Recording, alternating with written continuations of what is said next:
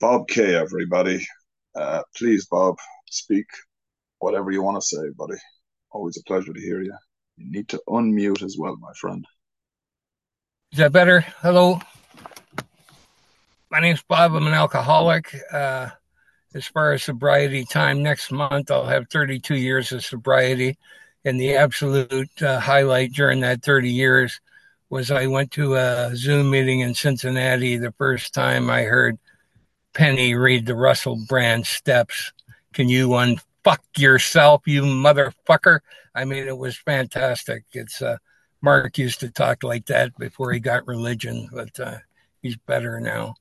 So I want to mention a couple of things. I came to the Tusnua meeting early pandemic, and I'm one of the people that I think I like the Zoom stuff better than live. We just punch a bunch of numbers and go someplace else. And the opportunity to go all over the world I thought was fabulous. AA is a very, very regional type of thing. And you can go and think this is what AA is like, and you drive 30 miles away and you encounter something quite a bit different. And, the opportunity to go around the world is interesting.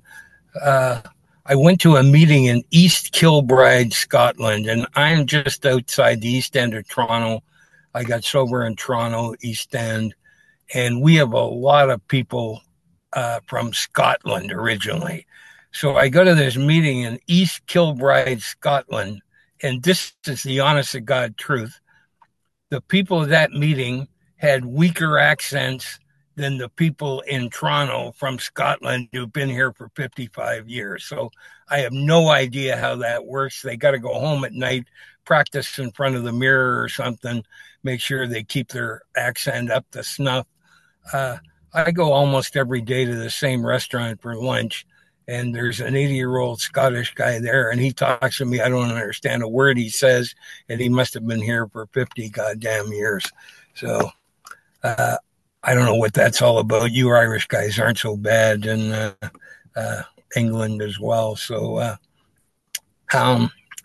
just want to talk about, this is the part where the speaker says, I really don't like speaking in meetings. I'd rather just sit at the back or make coffee or whatever. And I have to tell you, I used to love it. And when I was new and I couldn't wait for them to ask me, when are they going to get me up there? And, a couple of years sober, we have a big conference in Toronto, 3,300 people average. And I'm going, when are they going to get me up there? Well, probably when they, not before we get some confidence that you're going to stay sober, because I was not the AA member of the year in 1991 when I came here. But there weren't a lot of choices, and I had screwed around for quite a while, pretending I'm not an alcoholic and doing everything to deny that. And I did not come to AA because I wanted to quit drinking. I did not want to quit drinking. Life without drinking was unimaginable, even though it was starting to cause me tremendous problems. It's hard being a 40-year-old guy going to a party and you can't talk to people. The young people in my group cannot believe that I was ever shy, and I was shy, especially in certain circumstances, and I hated that about myself. And, when I drink 6 double vodkas, I'm not shy anymore, and I'm talking to people. And, the unfortunate part is I don't stop there or slow down. I speed up, and then I might be doing something outrageous an hour and a half later. But anyway, here's the thing. So anyway, I'm coming to AA, and people were nice to me, and my friends stopped being nice to me. I hung out with guys, you had to buy your rounds, and when I was short of money for that, they don't carry you. They just look at you funny, and you better get some new friends. And by the time I got to AA, I didn't have friends left, and very much at all. And anyway, so that was one of the things I liked, in spite of the religiosity. Oh, and I have to say something here. My late father, if he was alive today would be his 99th birthday. And he was an AA guy. He got sober in 1961. That's a long time ago. And he loved it. He loved AA. He had a sponsor. Sponsor was a World War I guy. I asked him one time, what happened to his face? Did he fall down when he was drunk or something? He said, no, that's shrapnel from when he was in the trenches in World War I. So this guy lived across the street. He was older than Bill Wilson. And uh, yeah, he died in 1966. He was 15 years sober, and he was freaking old. He was older than I am now. So he was older than Bill Wilson. And so this thing doesn't go back an infinite amount of time. My grandfather was older than Bill Wilson. My father came to AA when he was 36 years old. When my grandfather was 36, there was no AA. So we can take it for granted and to talk about being pissed off with it. And, I've studied this stuff a bit, and there was some sobriety going on before AA, but I don't think anything had a terribly high percentage. We are tough patients for the medical people, and we are tough candidates for the religious people. And people would get sober with religion, and then 2 months into it, they go, "I'm not the same as these guys." You know, they're trying to get Dr. Bob sober with the Oxford group for 2.5 years, and according to him, he got drunk every night. And he knew that alcoholism was more than just sin. And the Oxford group, those guys, the religious guys, thought it was sin. Repent, you son of a. Anyway, I wish I could swear like Penny. She is fucking awesome. She is my hero. And, I swear quite a bit because young people like it when old people swear. It's just like makes them look cool or something. Yeah. So the 27-year-olds eat it up. They love this shit. But yeah. Anyway, I'm coming to AA, and I got mixed feelings about it. I don't like the religious stuff, but that's the only choice.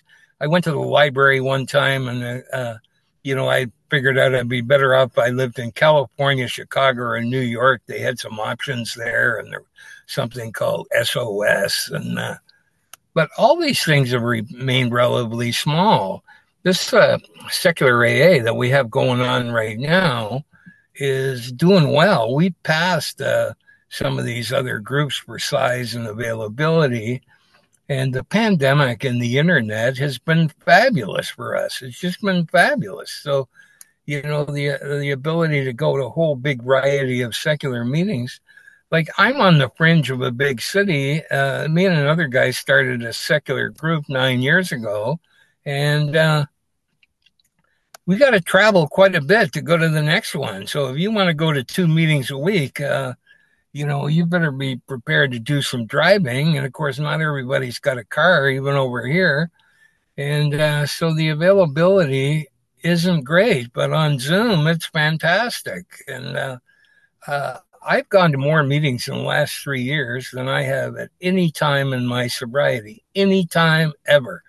Like I was an early guy. I did a meeting every day, and sometimes I did two, but I never did 4 or 5 in one day, and then got up and did three the next day and three the next day. And, just by clicking numbers and going to Colorado and California in different time zones. And, it's an amazing thing. And, I'm on some Facebook groups, and people go, "Well, I went to the meeting and they did the Lord's Prayer and I got all pissed off." I go, "Why did you go?" "Oh, well, because, you got to go in person." So is it better to go in person and get pissed off, listen to the stuff I don't like, or go on Zoom? I mean, the principal form of communication in AA is verbal. It's what people say. And, I can listen to that. I ask the people that hate Zoom, "Do you ever watch television?" "Oh, yeah, a lot." Well, kind of the same. So, you know, uh, I haven't got the money to go to Australia, then Europe, and then South America, but I could do all that shit one day in television or watching movies or whatever. Uh, so, yeah, so I'm more pro Zoom than most people. Anyway, back to the live thing. You know, early on, somebody asked me to chair a meeting, and for me, it was like, Jesus, they want me to be the Prime Minister of Canada. This is fabulous. I'm going to be in charge. And, uh, I had bad self esteem when I got here. And I was one of those bad self esteem guys that is arrogant as shit and got a big mouth and saying stuff. But I had low self esteem. So I would chair a meeting and get self esteem. And then when I started speaking at meetings, I would get self esteem. So I'll tell you, speaking at meeting story, East End of Scarborough's, or East End of Toronto is called Scarborough. And I was at this meeting in Scarborough, asked to speak there. And just before the speaker, they gave out chips, and 3 brand new people got the 24-hour chip. And I was still naive enough to think back then that people getting the desired chip were new. They might have had 47 of those chips in their pocket. That's the reality. Our success rate, it's not rare. Rarely do we see a person fail. Open your eyes. You'll see a lot of people fail at this thing. It's not easy and it's not automatic. And there's no guarantees that I've seen. Anyway, so these guys get up and get the beginner chip, and there's something about us, even in the state of being messed up, that we want to help people. I wanted to help these 3 guys that got up and got the desired chip. So I told them everything I knew about AA and a whole bunch of stuff I didn't know. And I went on for 52 minutes. And in my area, the standard talk is half an hour. They ask you to do half an hour open meeting talk or pitch or whatever we call it. And so 52 minutes, so they didn't ask me back to that group for 19 and a half years, Mark. 19 and a half years. So I have a friend of mine, Wayne, real good AA guy. He wasn't there that night. He worked in a treatment center and he was on a shift. So I asked him later, I says, Jesus, why did they wait 19 and a half years to have me back to that meeting? He says, well, we had a business meeting right after and we decided not to have you back until everybody who had been at that meeting that night had died. So they wouldn't have to go through it again. And so the second time, when I spoke there 19 and a half years later, it's actually on a panel, and this good looking woman was the chairperson. And anyway, after I spoke and after the meeting and the post meeting thing, she says to me, "Are you single?" And I'm going, man, this was worth 19 and a half years waiting for this. And I have a brain that just goes into high gear when something like that happens. And I'm thinking, she asks how old you are. Just say, is age important? Age isn't important.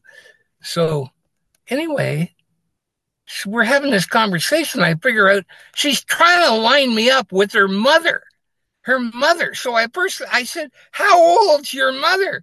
And she says, oh, well, age isn't really important. I go, what?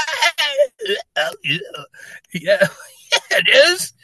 And it is when it goes the wrong way. But so I got asked to speak at a thing. I haven't given any thought since I talked to Mark, but I used to get asked to speak a week ahead, and I go into rehearsal and I couldn't sleep, and 2:30 in the morning I'm saying this and saying that, trying to rehearse the spiel. And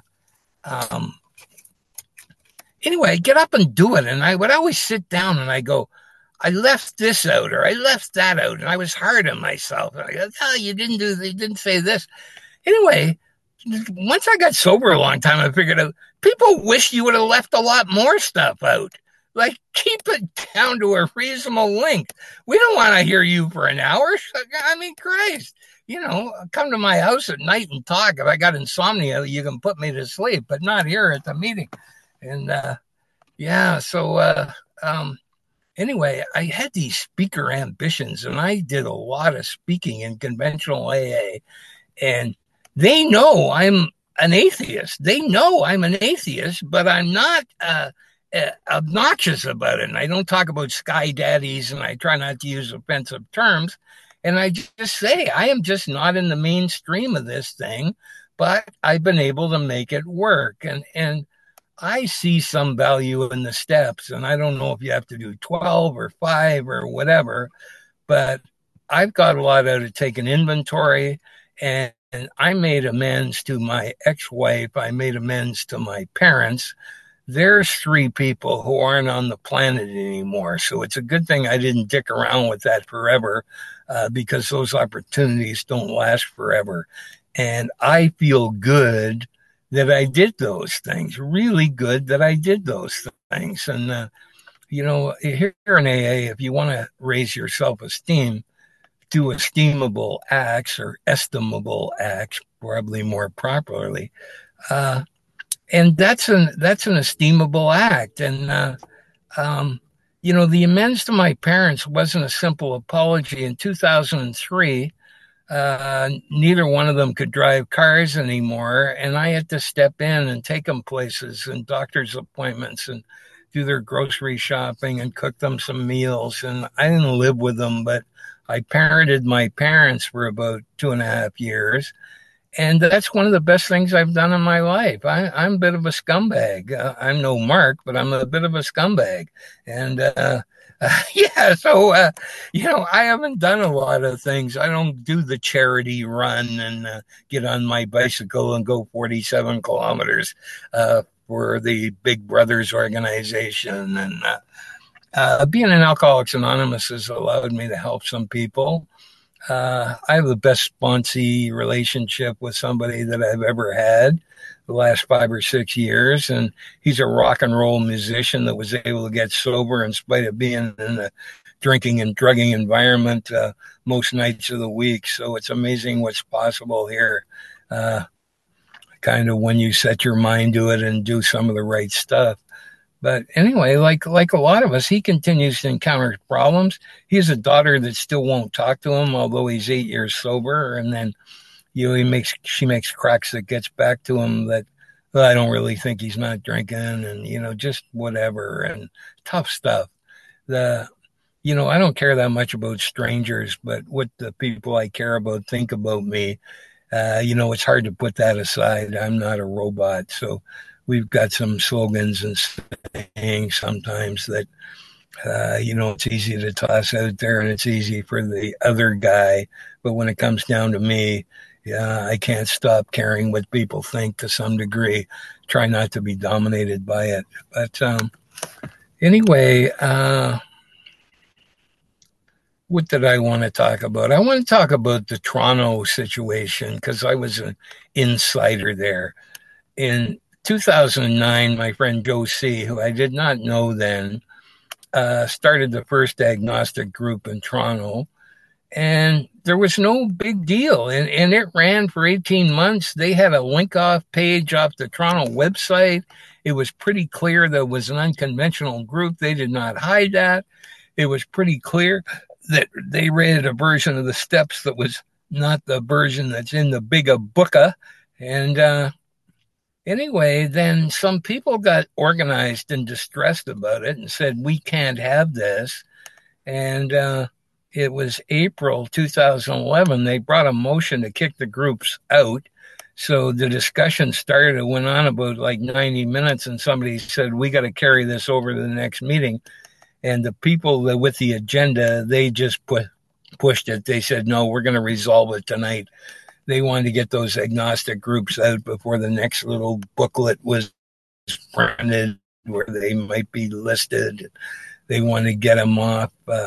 So people said, oh, well, they just listed them. Well, yeah, they took them off the list, but they also took away any rights to vote on any of the affairs of AA that go on in Toronto, like that convention I was talking about, and the outreach program to schools, and public information, cooperation with the professional community. All those committees are run by Toronto Intergroup, And those two, and there was two groups by the time they got booted out. So I wasn't at the Toronto meetings. I wasn't at the Toronto meeting where they got kicked out. But 6 months later, they had to wait 6 months. One of the liberal groups said, let's relist these guys. Let's make the motion. Let's talk about this some more. Now they had no problem talking about it for 6 months. It went on for 6 months, and I went to all those meetings, and it was tough because people would get up and make the anti-agnostic, as we called it then, speeches. And, I'm going, these people don't want me here. And if I was a tough guy, I'd be in jail now because I would have punched somebody in the face. It was an ugly, nasty, nasty experience. And anyway, when they finally did the vote, so when they did the first group to kick, when they did the first vote to kick out the groups, the vote was something like 25-16 with a couple of abstentions. When they did the vote to relist the groups, it went 61-19 against. Where did all those extras? It was like 30 or 35 more groups there. Where did they all come from? They got recruited by the anti-agnostics to come in from the hinterland, and they got people that hadn't been participating for 6 years to come that one night to vote to kick Joe C. Group out in the other group. And by that time, there was a third group. They hadn't even been investigated, but they kicked them out because, well, they're affiliated with the other two groups. So anyway, it's interesting how life works. And I wrote an essay one time for the website Agnostica, which was formed because of to publicize the location and times of the agnostic groups. I mean, if a group got kicked out 30 years ago and got taken off the list and taken off the phone list, you would have no new people coming other than those you were able to personally recruit. And in the modern era, people can punch some buttons and find your stuff pretty fast. And so that was the original purpose of Agnostica. I just want to add, those people got a little nastier than that. They went up the ladder and sideways to general service and try to get those groups completely kicked out of and not registered at GSO and all that stuff. Anyway, my friend Larry Knight and Joe C. is a placid, gentle type of guy. Roger, who ran the agnostic website, and I were a little more hot-blooded. And, we wanted to do something. Larry K. wanted to do something, and Joe said, let's negotiate for a while and see where it goes. After about 3 years of negotiation, Toronto Intergroup said, yeah, you guys can come back in as long as you totally cave in on every single element that we asked you to do. Well, no, that's not what we're about. So anyway, Larry Knight went out individually, filed a civil rights action, human rights action, we call it here. And anyway, I had a friend that time on the Toronto Intergroup committee, and he said, no, we're not even worried about that. That's not going anywhere. Well, when it finally got to, the preliminary look at it, they said, yeah, your case has merit. Now it's going forward. Now Larry got a free lawyer and whatever, the, somewhat favoring the small guy against the big guy. And Toronto Intergroup found out that they have to obey the law of the land. And this didn't get down to the adjudication case stage, but it was very clear Toronto Intergroup was losing, and GSO pressed them to settle. They said, settle with these guys. So Larry K. got some money. Those groups are back doing exactly what they did before. They read, could be Russell Brand's version of the steps. There's one they wrote themselves about a dozen years ago. There's a pretty good secularized 12-step version. I think they still read that. At the online meeting, they rotate and read some of the new ones, Jeffrey Munn, etc. And it's worth saying that I try and say this once in a while in meetings. There has never been a better time for atheists and agnostics in AA. We have secular meetings all around the world. We have more than we've ever had. Still don't have them physically in a lot of locations. If you live in Georgia, you're going to have trouble finding a live secular meeting. But you can go online and find access the same ones I go to. The second thing, the era of self-publishing, as I proved in 2015, any idiot can publish a book. And so there have been a lot of books published. And I'm not one to beat my head against a cement door that is, the GSO, the AA attitude about changing anything. It's not going to happen. The anti-change people have convinced the moderates that once one thing changes, the whole thing's going to fall apart. And that's not what would happen. But I don't waste a lot of time trying to lobby for big changes to go on in Alcoholics Anonymous official ones. And I'm content with the unofficial ones. Russell Brand's book, and there's a bunch of others, and there was several before that. And if I pick up one and I don't like it that much, pop for $12 and get another one. And, or get a sponsor and get him to buy you one. That's always good. Conning sponsors. I used to be good at that. I'd phone my sponsor up once in a while and ask him a question just to make him feel good. Hang up the phone, go, I'm not going to do what he said, but he'll feel better now. Oh, yeah, as I said, I wasn't the candidate of the year in 1991. Anyway, things got a lot better for me as a result of being sober. I don't deny that. I don't have a big problem with AA. I think AA has some absolutely sharp psychological ideas hidden under the religious language. The 10th step, I'm the type of explosive person. I can get mad in arguments with my own friends.